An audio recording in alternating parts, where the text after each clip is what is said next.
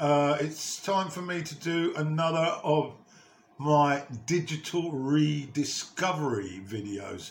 I think I've done one before this. I'm a bit slow, but I have been uploading quite a lot of videos lately. Those following my channel will acknowledge that. This one I put together, and I want to widen really music lovers' appreciation beyond vinyl, beyond CD, cassette, or even beyond MP3 to the video format. There's a tremendous amount of material out there of tremendous value, and I, as a music lover, enjoy considerably watching a concert on DVD or various other formats. And I rediscovered a few, found a new one or two here, and so I'm going to quickly go through those that I had a glance at over the last couple of months. I want to start off with the Pretenders. I caught this show on YouTube, the 2017 Pretenders live in Sydney.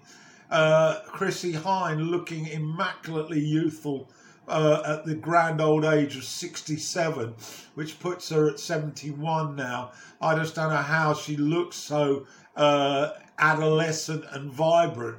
And she was joined by Martin Chambers, the original drummer of the Pretenders, and then a few new faces, Nick Wilkinson, who's been the bass player since '05, Jimmy Walburn, lead guitar player since '08, and then Eric Hayward, also on guitar since '08. A terrific concert. You really ought to get to watch it. I'll put the link down below. It was very much a greatest hits bash. We've got Talk of the Town, the Kid, and lots of other Back on the Chain Gang, Brass in Pocket from the early albums. And it really is a tremendously strong set from a band that don't seem to have aged at all in 37 years. So I really do suggest you get and have a look at that. That's the Pretenders on YouTube, live in Sydney in 2017. Next, I remember going way back when to the mid-70s that I finally fell in love with Van Morrison, and it's too late to stop now.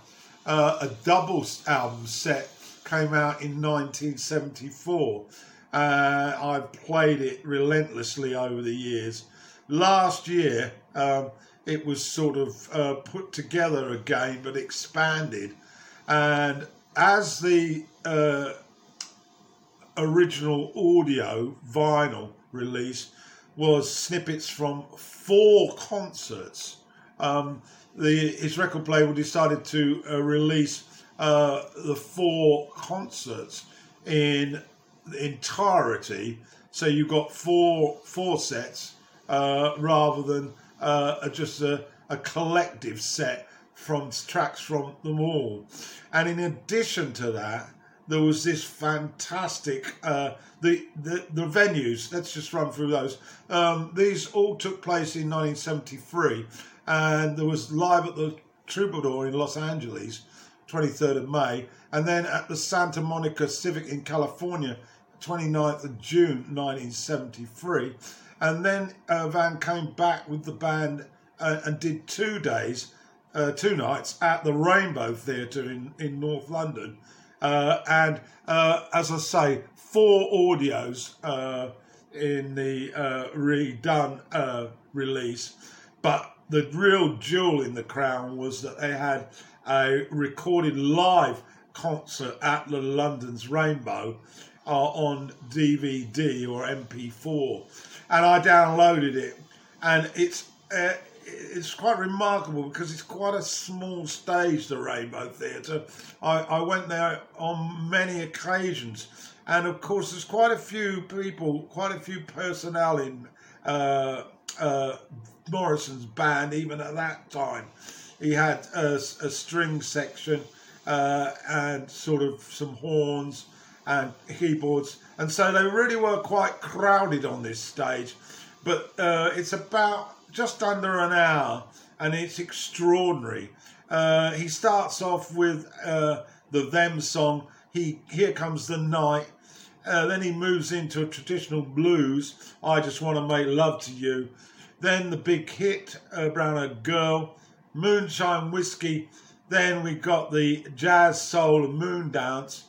And then the last three songs, Domino from the Choir album, and then Caravan.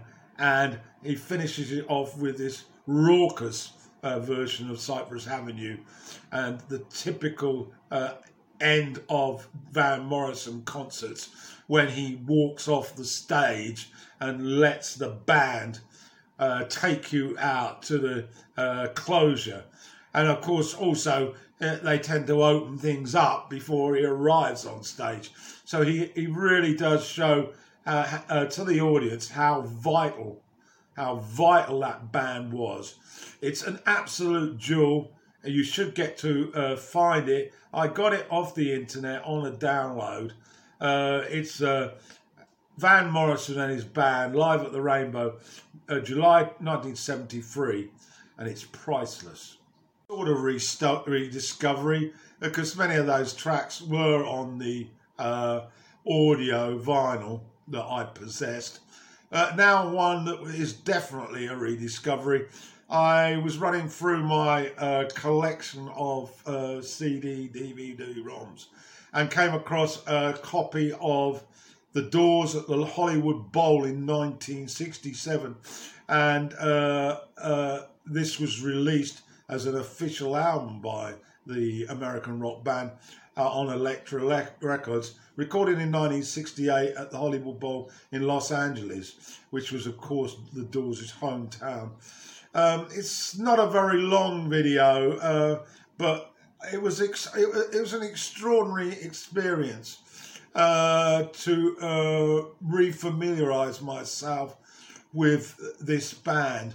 The opener, when the music's over, is basically an opportunity for Jim Morrison to display his charisma, his power, and his vitality on stage. I've never seen anybody really more into the music and the lyric than him.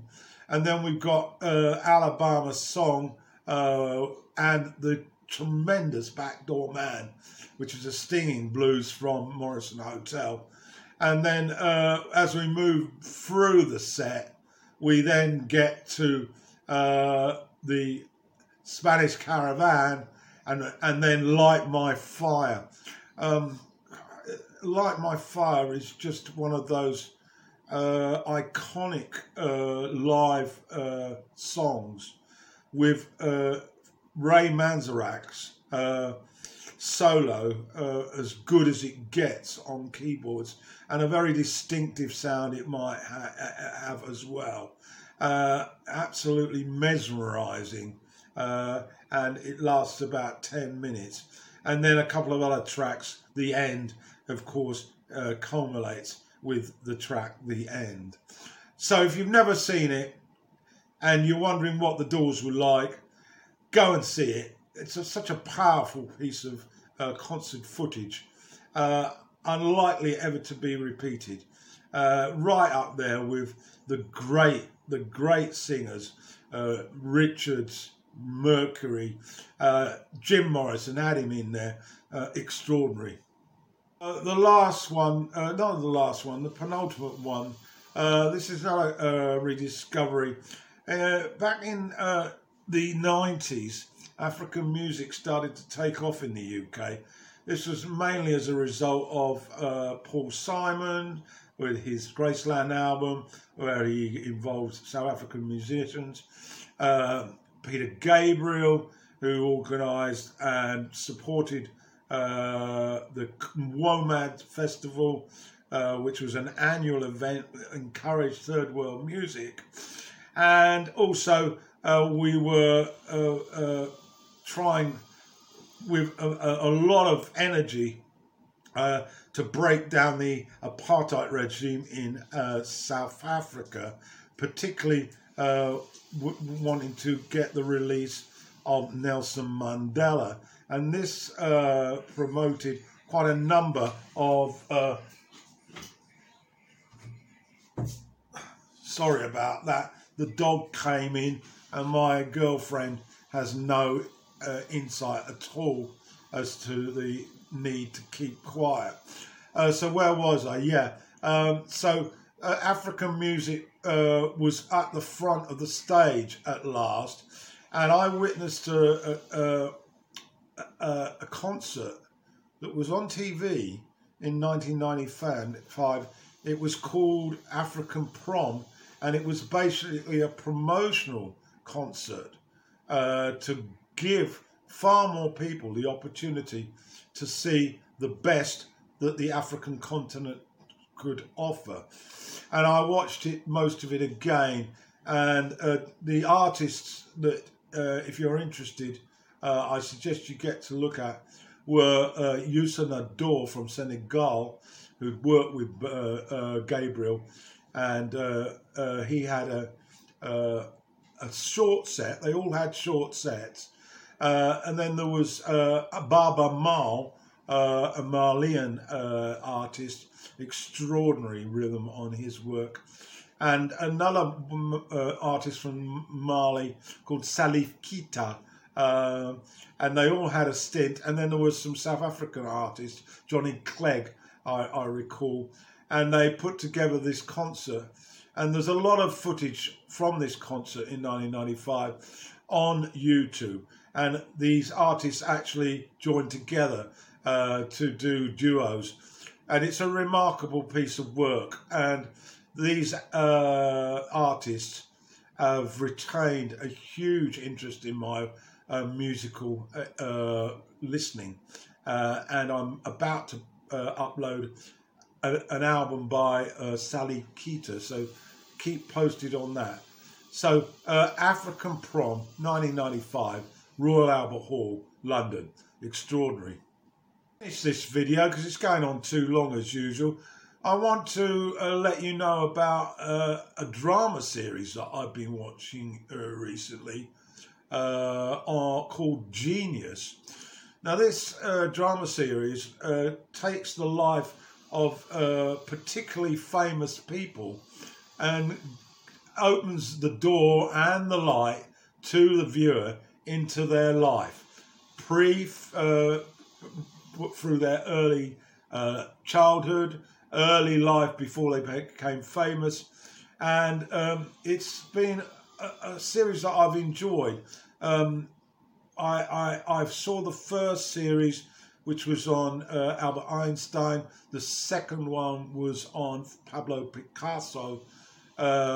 Hugely influential actors in those roles, Geoffrey Rush and Antonio Banderas, the lead roles for those respective. Well, there was a third season, and it's been around last year, and it was simply called Aretha, and it's basically about the life of Aretha Franklin. And it stars Cynthia Erivo in the lead role, and it basically looks at three timelines. We go back to meet Aretha's parents in the 40s, at the time that she was born. We then witness her as she moves into adolescence, and she's basically being looked after by her father. Her father basically got her mother out of the picture, and he basically gets her involved in the gospel choir at the church as a singer. And then we move forward to her in adult life in 1964 to 68, when she gets seen by one Jerry Wexler, a producer with the Atlantic Record Company, I believe.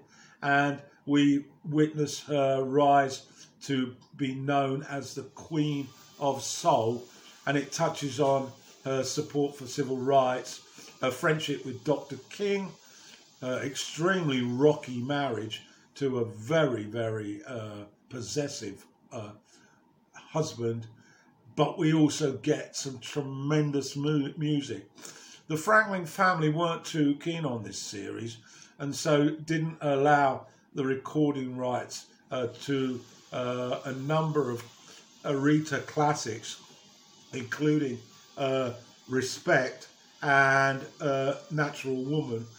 But the other material was available, and it's mainly sung by Erivo, who I think does an absolutely fantastic job, and the music is absolutely spellbinding. Obviously, there's quite a lot of gospel in here, but it's just a joy to witness the energy and the passion and the 100% commitment to song and to soul by this extraordinary talent of Aretha Franklin. So if you don't know much about Aretha, get some downloads on this. Genius, it's called, and it's season 3. It's about 10 hours in total. Fascinating insight into her younger life. She gave birth to a child when she was only 12 years of age, and there's a suggestion that it was definitely statutory rape, but possibly rape, and there's lots of sort of red herrings about that. But it's more than that. It's a celebration of a life that will be described as a genius. Okay, that's my take on rediscoveries. Next time, I'm going to try and do a rediscovery of 1970, and I'm going to look at the genres. And so I'm going to try and kick out the first, which will be on prog rock. I'm going to try and keep the videos down, but I'll be selecting 4 or 5 albums that epitomised prog rock in 1970 and giving a brief summary of them. And then I'll use 70 as a vehicle to look at other genres at that period of time, because for me 1970 was when I really got into music.